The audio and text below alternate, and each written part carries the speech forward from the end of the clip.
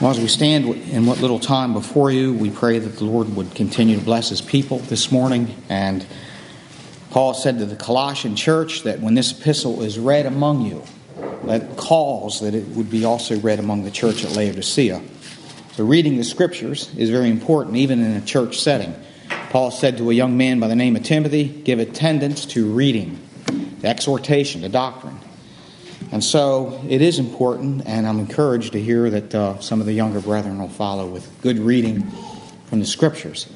We also pray that the Lord would bless the reading of it, that the word that is spoken would produce abundant fruit in the hearts of His people, that the Spirit of God would be demonstrated through the power of His Holy Spirit as that word touches our hearts.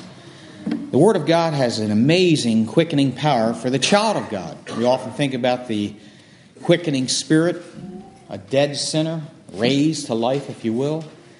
But we also know that David said, quicken thou me according to thy word. Each one of us needs the Word of God in our lives. And I'm not talking about Sunday morning only. And I've been guilty of that, as Brother Steve would often remind me, that we need to read on a regular basis. We need to read the Bible slowly.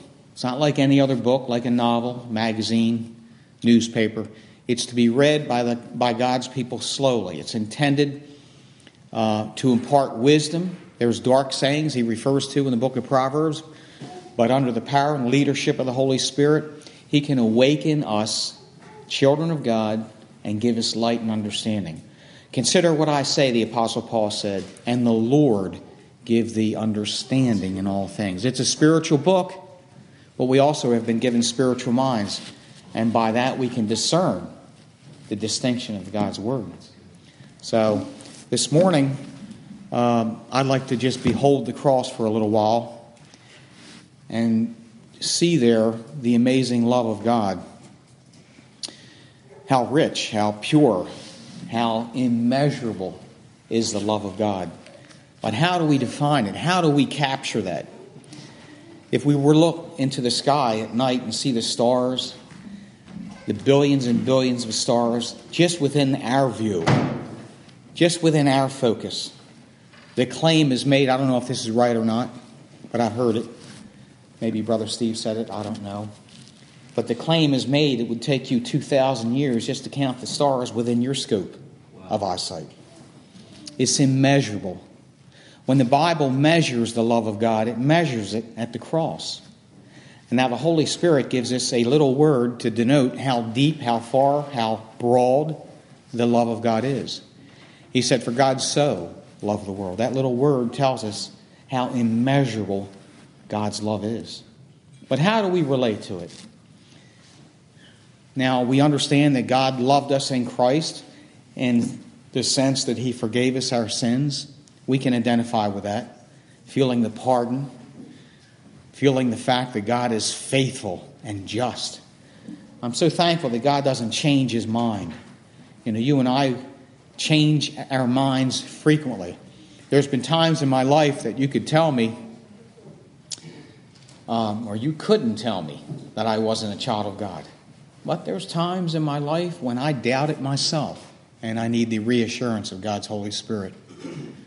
You know, we live in this sin-laden body that often brings us down low. It reduces our faith in a sense, the flesh, the weakness, the passions, the lust, the pride in and of itself, the greatest sin in the Bible, often brings us down to the point where we question even our own position before God. So having those feelings is not awkward. It's regular. It's almost a recurring thing in our lives. And so we need to all the more dwell on the Word of God, believe the Word of God, trust the Word of God, even when it's contrary to our own natural inclinations, to trust, to put our life in the hands of God, which is not easy. And so when we behold the love of God, we want to define it. Yes, we can identify with it, yes, as sinners, but it's still difficult to grasp, having said all that. I think when I see the love of God in Christ, I see Him there at the cross. And two of the most prominent features there that I see at the cross, at least among the 7 sayings in which he broadcasted for our learning and for our benefit, were 2 particular things that denote love and forgiveness, maybe in ways that we can understand it. When he looked at his mother, here he is at the cross, suffering for the sin of his people, anticipating the most difficult time in the course of eternity. I don't know how we could measure that, but anticipating the separation of his Father's love, for which he had never known before. The Father and the Son coexisting from eternity. Never beginning, never no ending, never separated. And yet there, the Lord Jesus Christ on the cross, having taken upon himself a body like yours and ours, so that he could redeem those who were under the wrath of God by taking upon himself their likeness. You know, there's nothing else or no one else that could redeem a man but a man. So we understand that as an important doctrinal point. And so we see the Lord Jesus Christ humiliated by taking himself the form of a servant, the likeness of a man, the likeness of sinful flesh, taking upon himself our sin, having no sin of his own, and thereby suffering the anguish and the separation of God's presence, having never ever endured that. And so we see that love displayed.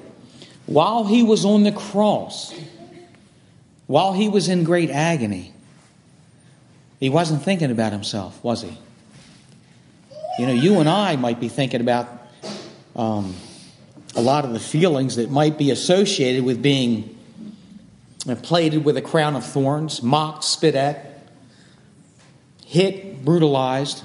We might be thinking differently. Obviously we would. Bitterness, wrath, anger, revenge, justification. In other words, you know,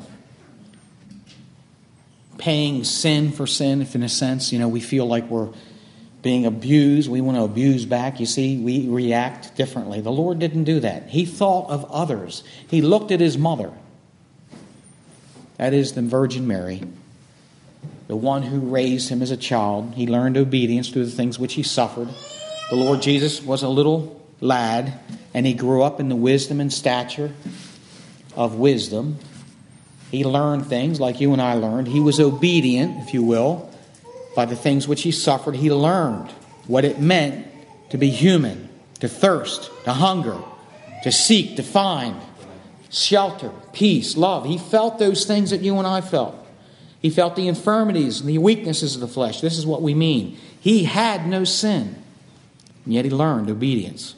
And so he had a mother that taught him, a father. He worked in the carpenter shop. But from the cross, he beheld his mother. And even there, suffering the anguish of sin, he cared for that dear soul. That's right. And this is what I mean. When we can see the love of God displayed at the cross for others. Now, you and I have that feeling. We feel in our hearts that love. We're drawn to you, each one of you, because of love. This love, we love. He that is begotten of God loveth them also who are begotten. Isn't that the way it says? In other words, God places us, those of us who have been isolated by sin, separated in love. Selfish, proud, arrogant, want to stand alone, want to do it alone, don't need God, reject others. We have been brought by God's grace into this fellowship with one with another. First vertically and then horizontally with one another. And so it's, you know, God's people love one another. There it is at the cross. Behold, thy mother, as he looks to John. Looks to his mom, says, behold thy son. He's preparing. You know, we don't need a degree to figure this out. There's no secrecy to the plain, explicit teachings of God's Bible. You look at that episode and you wonder, well, what does this all mean? What, is there some secret passage to an unknown truth that Jesus is conveying somehow as he beholds his mother in need? No. It's as simple as you caring for someone else. That's right. It's as simple as you feeling love and interest. And I'm not talking about that which is of the world, which you see on the face of People's Magazine, that's nothing but lust, passion, greed, covetousness, proudness, pride. I'm talking about love that unites one another through the Spirit of God.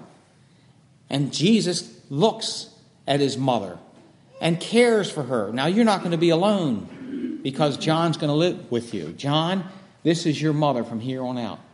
You take care of her. Under the worst case of scenarios, she was going to be provided for. They beheld him. They beheld him at the cross in all his anguish. In all his anguish. There's never a time in your life, no matter what you're suffering, that you can't look and behold the face of the Lord Jesus Christ. I know he's the Lion of the tribe of Judah, and he's prevailed to open the seals. And he's dominant. He's King of Kings, victorious, a conqueror, riding on that white horse. But when we behold him, we don't see him as a lion, do we? We don't look in the face of a lion. He's not to us a lion, but he is to us a lamb, slain, compassionate, caring. You see him? Behold him. Behold. Amazing. I stand amazed. I stand amazed at the love of my Savior as I behold him, caring, compassionate. So I see that first and foremost, that when we define love, we see him caring for others, fellowship. I believe the church is the greatest spot on earth where we can experience the fellowship of our brothers and sisters. And if something stands in the way of that, something is wrong. It's like going to the doctor and asking the doctor to fix whatever's wrong. In a child of God's life who lives an isolated experience apart from the children of God, apart from the church, something's wrong. We've got to go to the doctors. We've got to find out what's wrong. And we can look in the journals of his medicine and find out exactly what it is. What sin are we harboring that prevents us? Now, in our course of nature, as I said, by nature, we're very isolated. We pride ourselves in going it alone, by pulling ourselves up by our own bootstraps. This is contrary to Christianity. Had that been the case, the Lord would never have reached down to John and said, "Behold your mother." He would have said, "You do it your own way and take pride in it." No, he didn't say that. He conveyed a mother's and a father's love for their children. And he was torn apart by the separation. He knew their anguish of heart. He would never experience the relationship with them as he once did. When he rose from the dead, he ascended on high, and that relationship, that personal relationship that he had, would never be known again for the disciples. And that was very difficult on them, very difficult. And he knew that. And so when he said, "My peace I leave with you," he meant that. He did. He meant that he would be with them through the power of the Holy Spirit. As Brother Steve preached to us last week from John chapter 6 or 14, he needed to go away. Why? Because unless he went away, the Comforter would not come and comfort them in their need. And so secondly, if I may add, in addition to that saying on the cross where he beholds his mother and beholds John and shows that fellowship, he says something else which also conveys to us maybe a little bit in terms of understanding how great this love is. And that is this phrase, "Father, forgive them, for they know not what they do." Now, if there's any one word that keys in on the disposition of ourselves, it is ignorance. It's misunderstanding. It's, knowing not what we are doing. The Lord said, "Father, forgive them, for they know not what they do." I am so happy when I think of the cross. I see not only the wisdom of God displayed, the greatest attribute, if you will, displaying the wisdom of God, or the greatest event, the greatest action of God displaying his wisdom is at the cross. And there's something in addition to that, which I really like to grab a hold of if I could, is found in Ephesians chapter 1 and verse 8, where the apostle said that God, the Father, hath abounded toward us in all wisdom and prudence. It's an old word, I guess. but it's got a lot of meaning in it. And so I see at the cross, when he said, Father, forgive them, he's basically demonstrating what he's there for. He's redeeming his people from their sin. He's honoring the Father by those words, forgiveness. And that's what I mean by prudence, because he's taken all the exercise of his wisdom and demonstrating it in such a way to avoid any miscalculations, any risk, any deviations. He's designed it perfectly. That prayer, Father, forgive them. They do not know what they're doing, was true, was accurate, was demonstrated by the omnipotent designer, the Lord Jesus Christ. It's so powerful. But how do we deal with it? How can we forgive others? How do we do it? I tell you, there's only one way. You can't do it in yourself. You cannot do it in yourself. Father, forgive them, for they know not what they do. Forgiveness is the greatest act that we can demonstrate in the likeness. Be tender-hearted, the Apostle Paul said. Be kind one to another, forgiving one another, even as Christ, even as God, for Christ's sake, forgiven you. You know, when we stand in front of a thrice holy God and we feel ourselves forgiven because the Word says it, that's powerful. That's powerful. But how do we do it? How can we forgive 70 times 7? Mark of the natural world in which we live is an unforgiving spirit, unmerciful, implacable, unrelenting, unwilling, will not, choose, will not, reject, rebellion, you see. And we're in this world, and we have fellowship with the Father through Jesus Christ, His Son, and we learn how to do it. We cannot do it ourselves, as much as we try. I think one of the greatest illustrations of forgiveness, and I've brought this out before, maybe not this one particular point, but it's a remarkable history of something that took place many years ago, but I often refer to it as a way to remind me of how it is and what it means to forgive one another, even as Christ has forgiven us. Okay, that last scripture, verse 30 of Ephesians chapter 4, if you want to look it up later. We're also in John 19 in terms of the Lord conveying His love to His mother and His apostle whom He loved. And I believe we're in the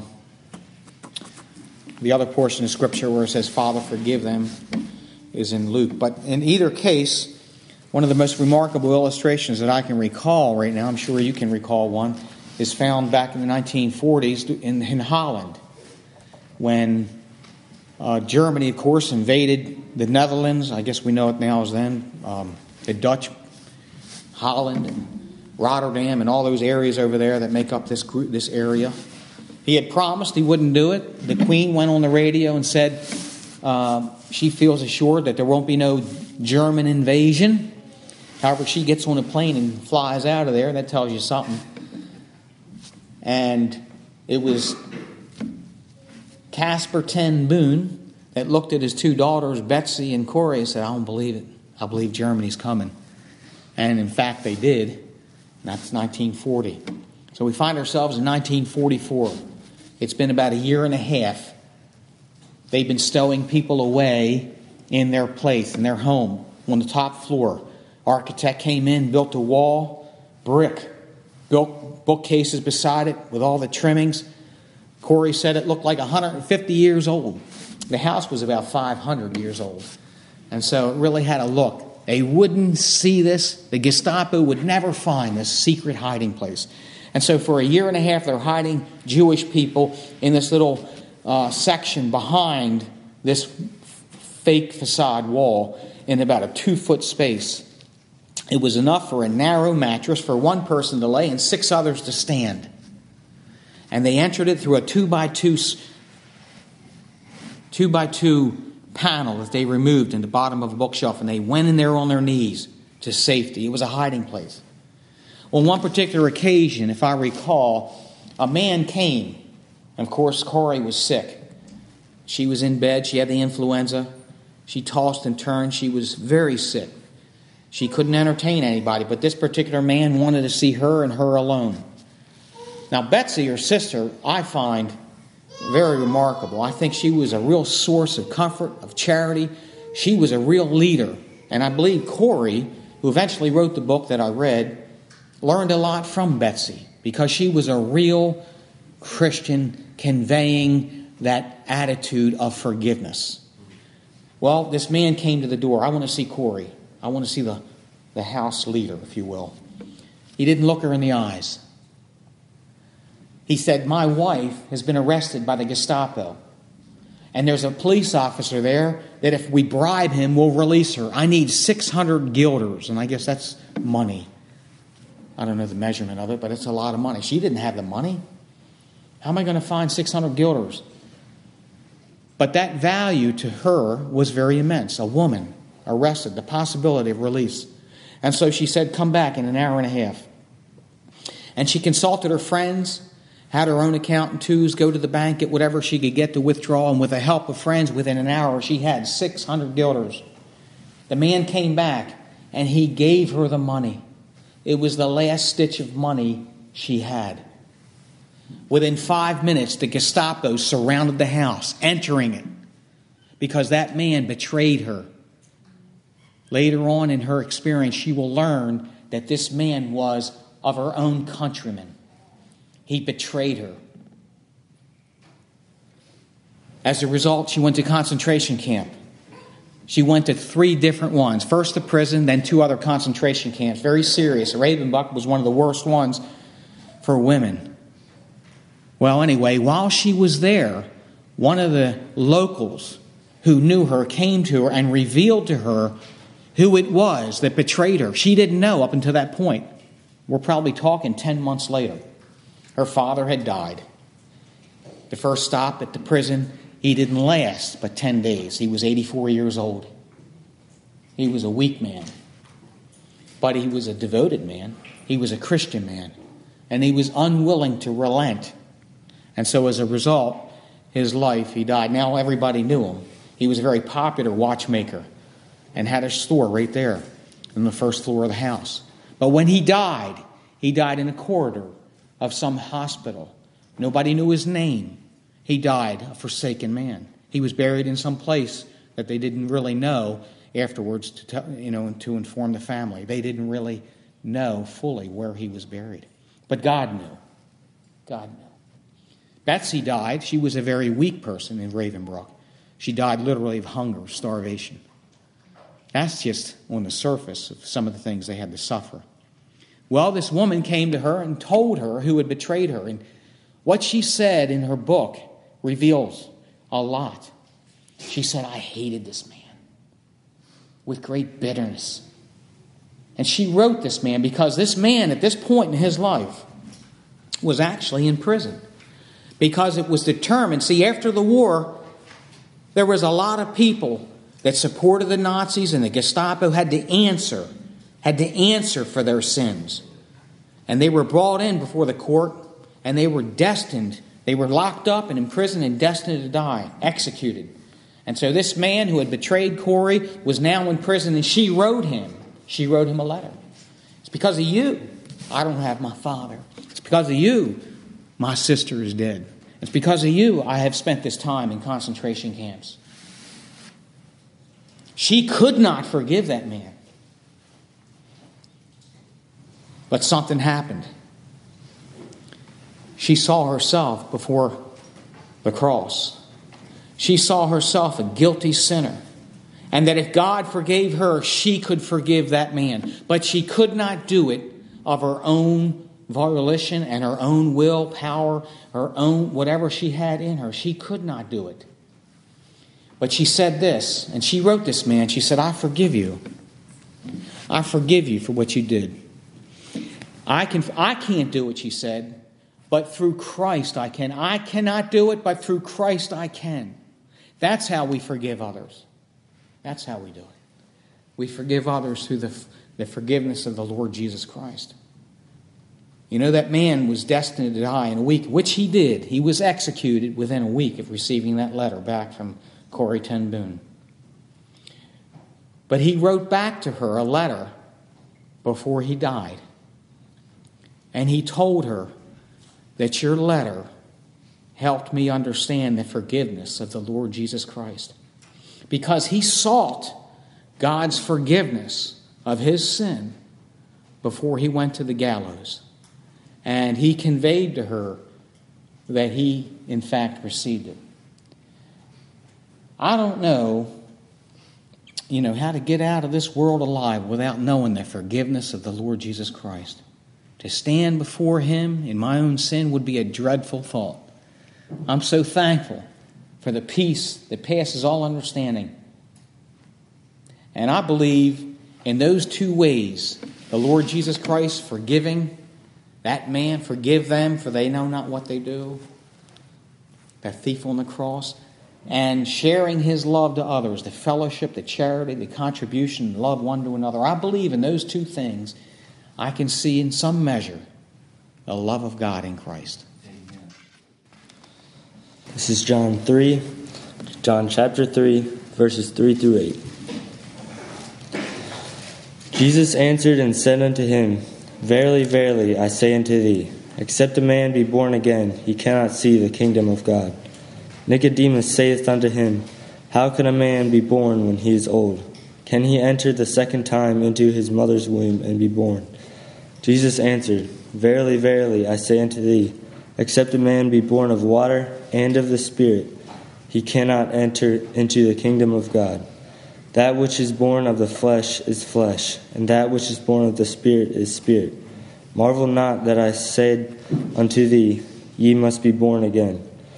The wind bloweth where it listeth, and thou hearest the sound thereof, but canst not tell whence it cometh, and whither it goeth.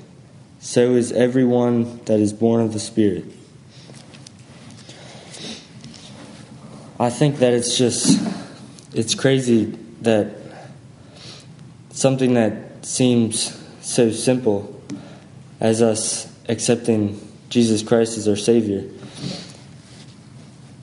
He gives us a reward to be with Him for eternity in paradise, for something that's so easy that really anybody can do.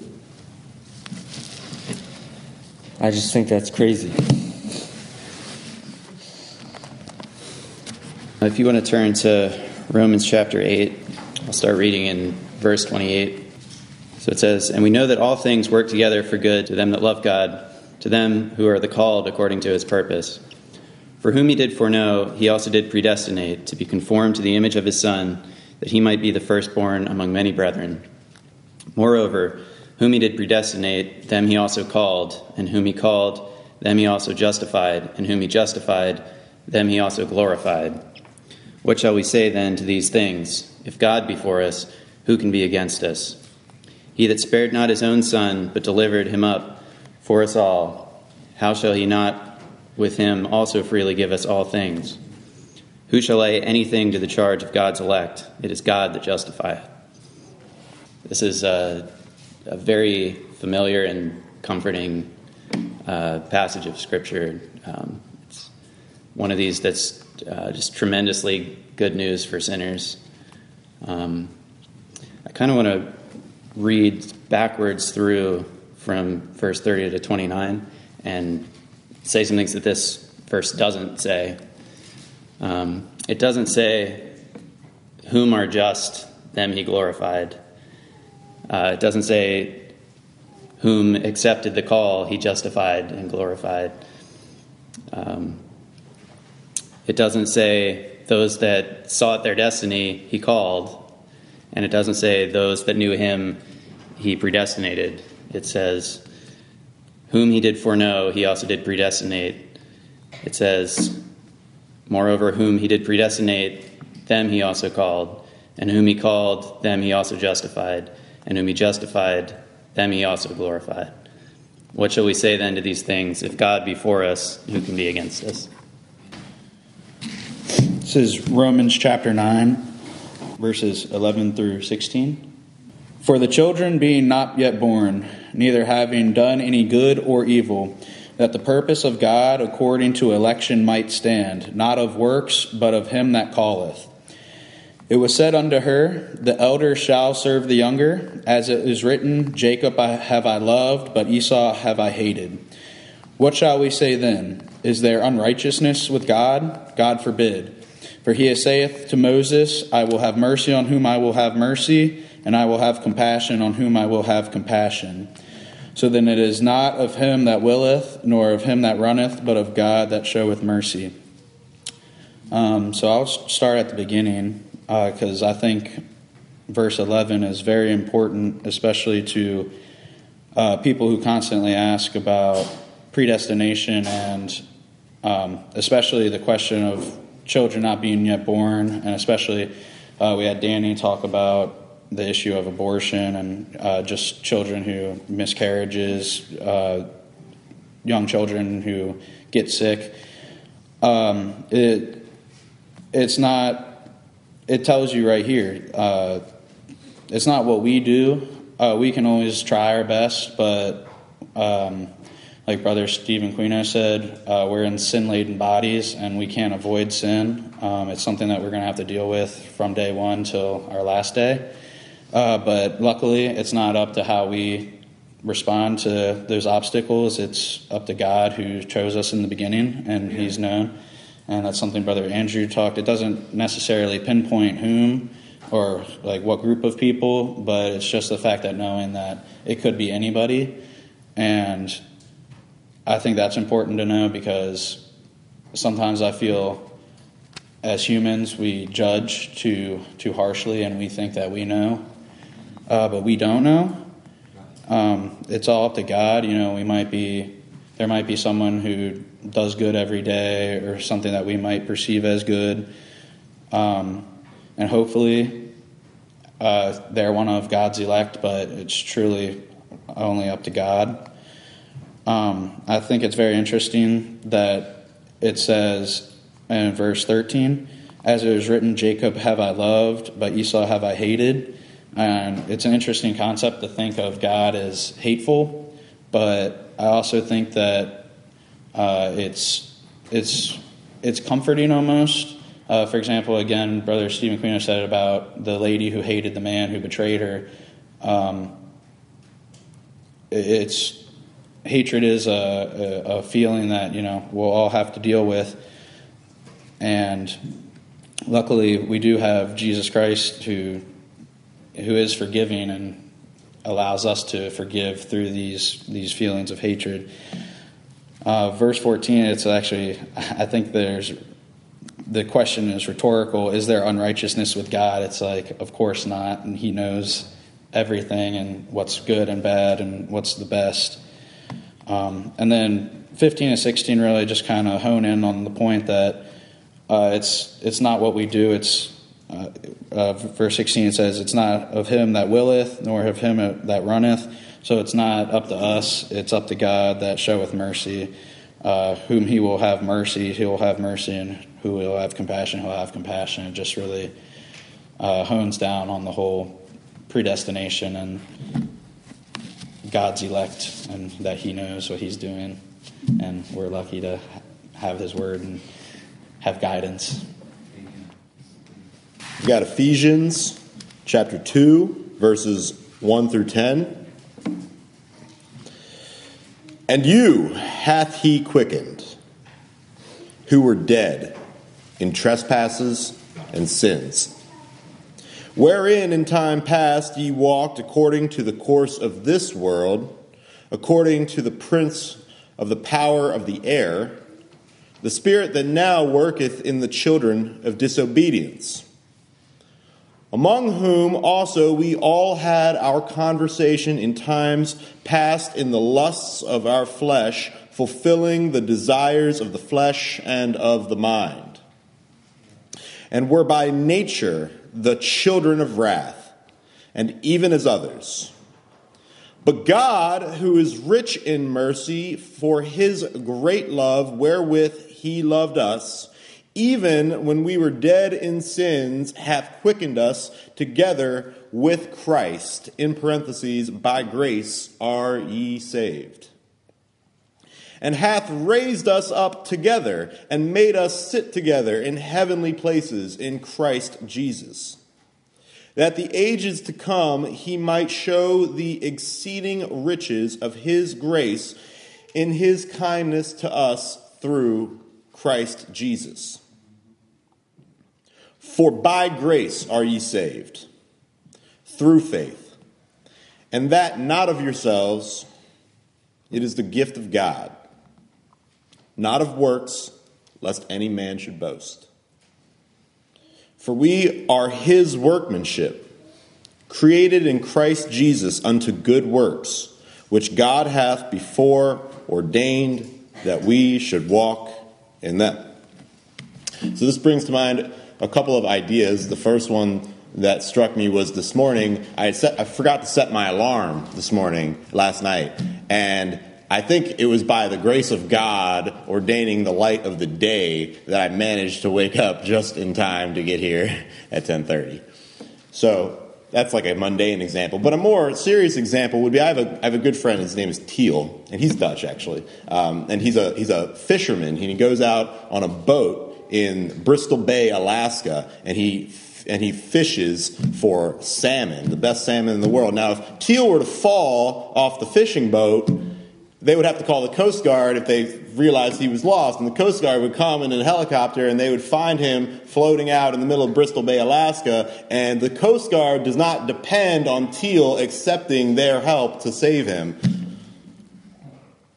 It is not Teal's works that will get him out of the water. It is the works of the Coast Guard and really the grace of God that works in men and has worked in this great Christian civilization that we have built, that results in a Coast Guard saving my friend Teal. And I think that's what this is trying to say. So thank you. Appreciate your prayers for a few more minutes. Appreciate these young men coming up and sharing some verses that are principal points of doctrine that are precious to us.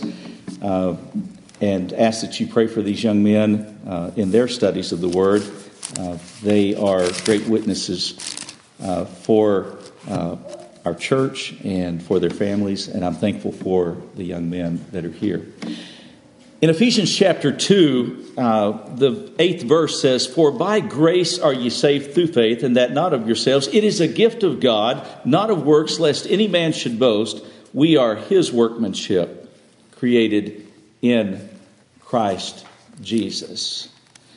Occasionally, I've attended maybe a funeral or heard a message on the radio or television or read a sermon, and especially at funerals, oftentimes the topic comes up in a funeral service. Oftentimes, they know there's a captive audience. They know that folks are coming from an emotional standpoint, and occasionally the messenger will attempt to use that time, seize that opportunity to gather in and populate heaven, to get folks to accept the Lord, and to really capitalize on the emotional state, on the captive state, and attempt to cause folks to respond in such a way that they'll accept Jesus Christ, and then heaven will be populated. I had an aunt. She lived to be in her 90s. And it troubled her in her latter years about her nieces and nephews. She was an old maid school teacher. And she never married, but she had lots of nieces and nephews. And she was very troubled in her life, in her 80s and 90s, because she felt like that she needed to make sure that all of those that were kin to her had accepted the Lord. And she spent many years with great fear, worrying about those that had not accepted the Lord. When I hear a message, I try to take the philosophy of Sonny Piles, Elder Sonny Piles. When I hear a message, no matter who's preaching, I try to chew up the chicken and spit out the bone. I try to get something out of it. I don't attempt to pick it apart, but I try to get something out of it. But I will say, at the end of it, that I'm not from an arrogant standpoint, not from a bold standpoint, but from a thankful and humble standpoint. I'm thankful for the message of God's amazing and sovereign grace. And it tells us that if you know the truth, like these young men have read right here, if you know the truth, it says that the truth itself will set you free. What does it set you free from? It sets you free from the bondage that you think that someone's salvation is dependent upon you. There's a great freedom. I came to the understanding of the doctrines of grace when I was 15 years old. I challenged it when I first heard about it. I'd never been exposed to it. And when I began to hear about the doctrines of grace and begin to read the doctrines of grace, I began to inquire with my grandparents and friends that were around. And all of a sudden, it was like flipping a light switch on. It became just as clear. There have been a lot of things that I've doubted in my life since then, but I've never doubted about how God saves His people. I've doubted sometimes whether or not I'm one of His. But I've never doubted about how God saves His people. And I'm telling you, if God flips that light switch on in your brain, and when you're reading His Word, and you realize that your salvation is by His grace and not by your works, good works, bad works, any kind of works, and you give Him all the glory and all the praise, it'll make a big difference to you right then. And it'll make a big difference to you for the rest of your life. It'll make a big difference to you in how you view God. It'll make a big difference to you in how you view yourself. It'll make a big difference in how you view His Word when you read His Word. If you know that God is sovereign and God is in control. Now He says that it's by grace that we're saved through faith. Brother Mark prayed a wonderful prayer, and he mentioned mercy and grace. Mercy, and I'm thankful we have a merciful God. Mercy is God sparing us on what we actually deserve. What do we deserve? We deserve the wrath of Almighty God because of our sins, because of our disobedience. But God's mercy in our life keeps us from getting what we deserve. What is grace? Grace is God's gift of giving us something that we don't deserve. God sparing His wrath upon us is His mercy. And God giving us salvation is His grace. God bestows His grace upon us, and therefore we have salvation because He gives us something. Mercy, He keeps us from getting what we do deserve. And grace, He gives us what we don't deserve. And it's all of Him. So when he starts out here in chapter 2, I love chapter 1 as well. I love those verses that these brethren have read. But he starts out, and this just really puts it in perspective. It makes it just as clear as it can be. But did you know that it takes God's mercy and His grace and the Holy Spirit to understand it? It does. And you hath He quickened. Well, wonder why we have to be quickened. Wonder why we need to be quickened. What does quickening mean? If you look up the term quickened, it just simply means you are made alive. Why do you need to be made alive? He's talking about from a spiritual standpoint. You need to be made alive from a spiritual standpoint because spiritually speaking, we are dead. Now, I've been to a lot of funeral homes and I've witnessed a lot of folks after they passed away. And I have yet to see someone that was physically dead from a natural standpoint have any movement whatsoever. I've never seen a dead person move their little finger. I've never seen a dead person respond. You can talk to that dead person, as in the South you'd say, till the cows come home, and you're not going to give life to that dead person. If that dead person is dead, there's not a response. Can I take it a step further? that dead person that's dead spiritually. Now, we may be, from a natural standpoint, have natural life, but this is talking about the inward man, the spiritual man on the inside. If we're dead spiritually, we don't have the ability to do anything. We don't even have the ability to respond to the gospel if we're spiritually dead. If we are spiritually dead, what we need is not necessarily the gospel. What we need if we're spiritually dead is spiritual life. And the author of that is God. He plants His Spirit within us at some point in time between conception. And by the way, if you wonder what God's view of life is, God views life at conception. And we have evidence of that because God planted His Spirit in someone that was not yet born. So just because you haven't, the mother hasn't carried the child to full term, God, that's not a requirement for God. God can even plant His Spirit within that individual before they're naturally born. It's an individual in God's eyes, and it ought to be in ours. Now look what he says right here. He says, "And you hath He quickened." Why do we need to be quickened? Because we're dead in trespasses and sin. We are spiritually dead before God. Now, if it wasn't except for God's grace, that's where we would all be. In fact, in Psalm chapter 51, I'll just give you a few verses. If you want to go home and read them, they're awesome. They're so good. In Psalm 53, verse 1, it says, "The fool." Now, I didn't call him a fool. God's calling them fools. He says, "The fool has said in his heart." I know some folks that are pretty smart. You can get on the internet and you can find a whole lot of smart folks.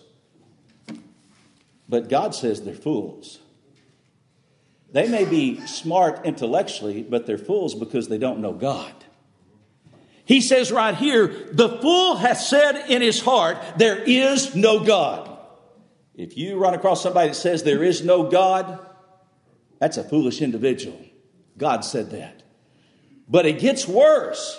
Rather than point the finger at other folks, he says, "Corrupt are they and have done abominable iniquity." And then he says, "There is none good, no, not one." So rather than put ourselves in a position of being judgmental upon others, we right there, aside from the grace of God, are in the very same category as the fool is.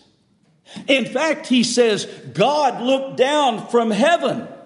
God looked down upon the children of men to see if there were any that did understand and did seek God. And what did He find?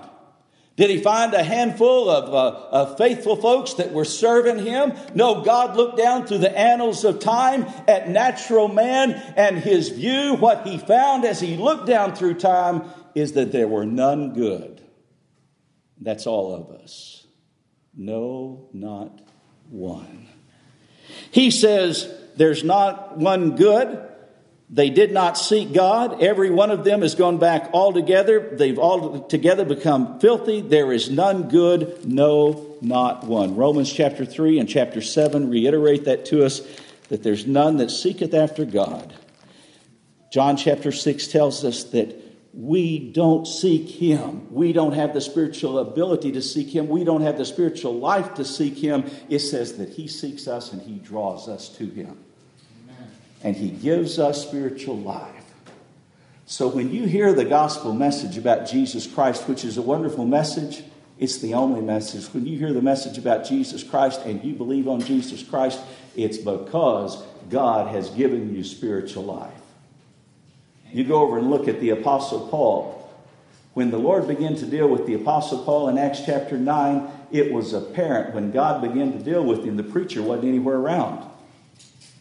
In fact, when the Holy Spirit bade the preacher to go and preach to the Apostle Paul and deliver the message, Ananias says, is there somebody else I can go to? I don't really want to go to Paul. I've heard about him. And the reputation that he has is that he takes Christians and he imprisons Christians, and he'll see that Christians are put to death. And Ananias says, I don't think I want to go to Paul. And he was bidden by the Holy Spirit to say, there's a difference in Paul. You go preach to him, and you go tell him what great things he's going to suffer for my name's sake. But he described Paul, after Paul had visited him with his Spirit and quickened him and made him alive. He said, this is how he described him. He said he's a praying man. Amen. Folks don't have to understand the doctrine, the gospel exactly the same way. But if they have a praying heart and they pray to the Lord God Almighty, it's because God has touched them with His Spirit. If they pray to the Lord, that is an evidence that they're a child of the King and that God has done a work within their heart. And you hath He quickened. Who does the quickening? Now, Brother Luke read some wonderful verses that we must be born again. Let me just ask you something. Even those of us that are older, even the young ones, what did you have to do with your natural birth? Cody just had a little boy, Caleb. I wish he was here today. I got so excited when he came last week, and precious little boy. But Caleb didn't have anything to do with his natural birth. He didn't. God did. Nor do we have anything to do with our spiritual birth. God does. And God reaches us at His appointed time. Now, we'll wrap it up here. Romans 8, Romans 9. I want to touch on that. Bray read just some wonderful scripture. So did Andrew. Real good. Andrew was real good. Bray, great scripture. This was one that helped flip the light switch on in my feeble brain. For children being not yet born, neither having done any good or evil, that the purpose of God according to election might stand, not according to works, but of Him that calleth. Bray, here's some encouragement for you right here. The family of God is a large family. You're right, we don't know who they are. We have encouragement and we have evidence by the fruit that an individual bears. And that's encouraging to us.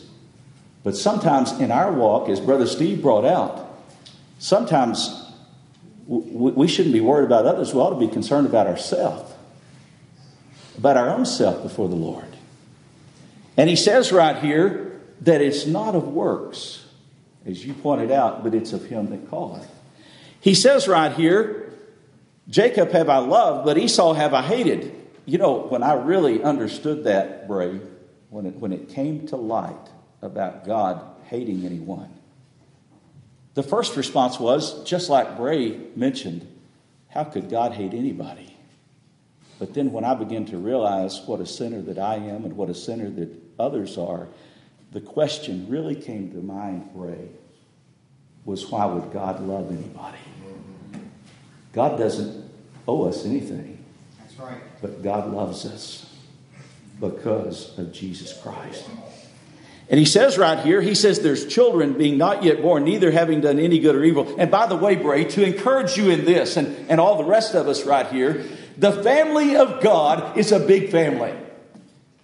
It tells us that He has a people out of every nation, kindred, and tongue. I'm so glad they're not dependent upon my accent or my ability to speak a foreign language. I'm thankful it's not dependent upon, I like to travel, and I like to fly, and I like to go.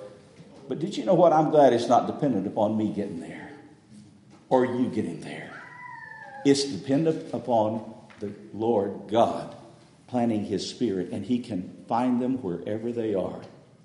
The preacher just comes on the scene after the Lord does His work, and he begins to tell you what great things you're going to experience in the name of the Lord. But he says right here, he says, what shall we say then? Is there unrighteousness with God? When I first heard that, the first time I read through it, the first thing I thought is, I can't believe that's in the Scriptures. Really did. How could God, it sounds to me like I have been brought up with the understanding that everybody had a chance to get to heaven. Did you know heaven's not based on chance? It's not.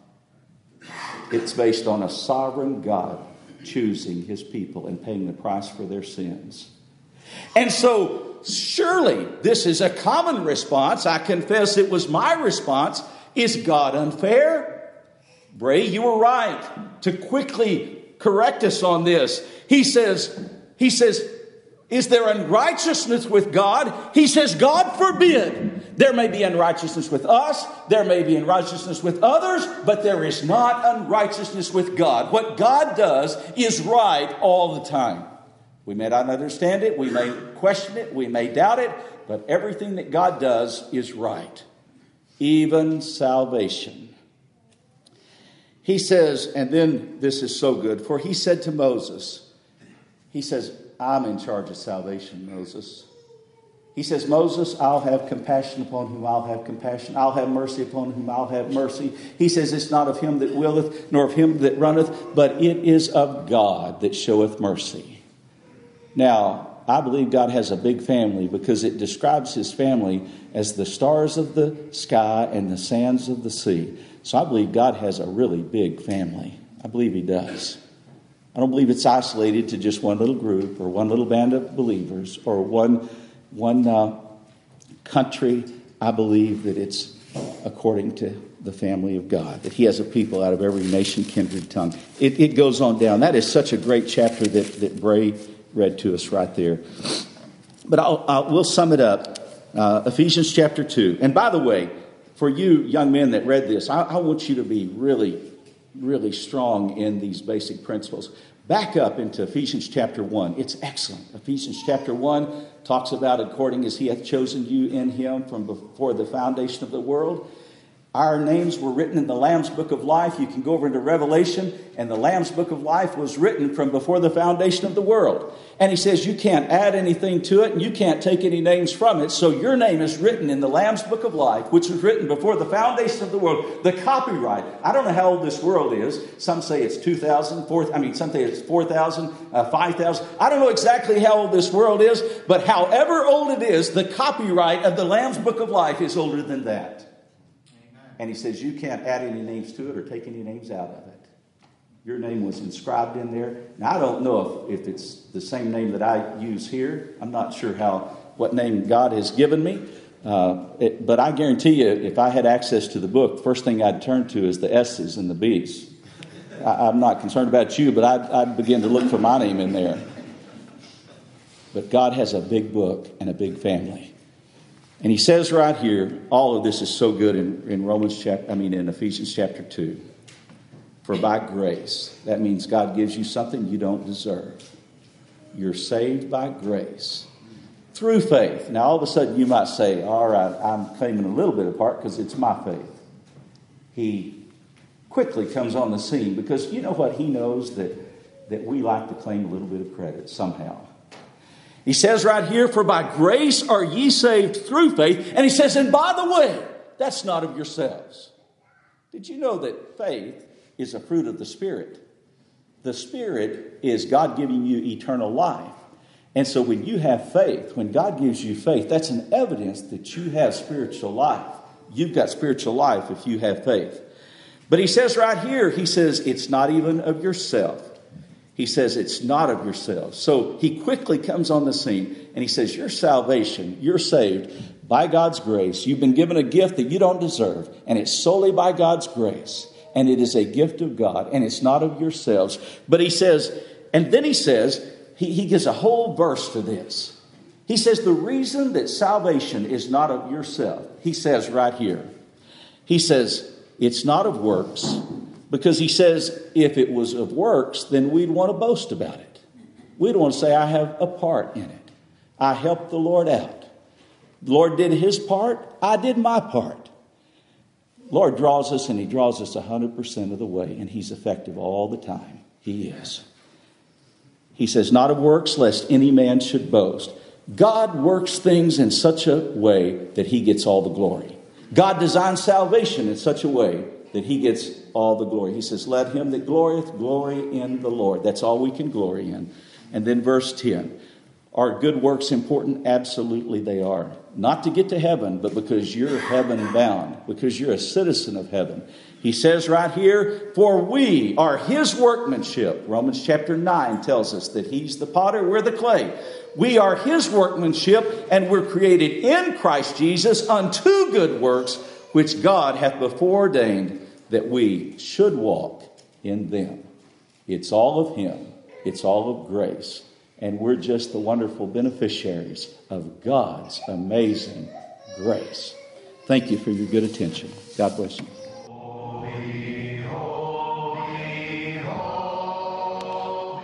We're glad you've been able to listen to this podcast. We invite you to come and worship with us on a Sunday morning. Our services begin with hymn singing at 10:30 a.m. Mount Carmel Primitive Baptist Church is located at 1707 Churchville Road in Bel Air, Maryland. If you've enjoyed this message, we invite you to subscribe to our podcast in iTunes or in your favorite podcast application.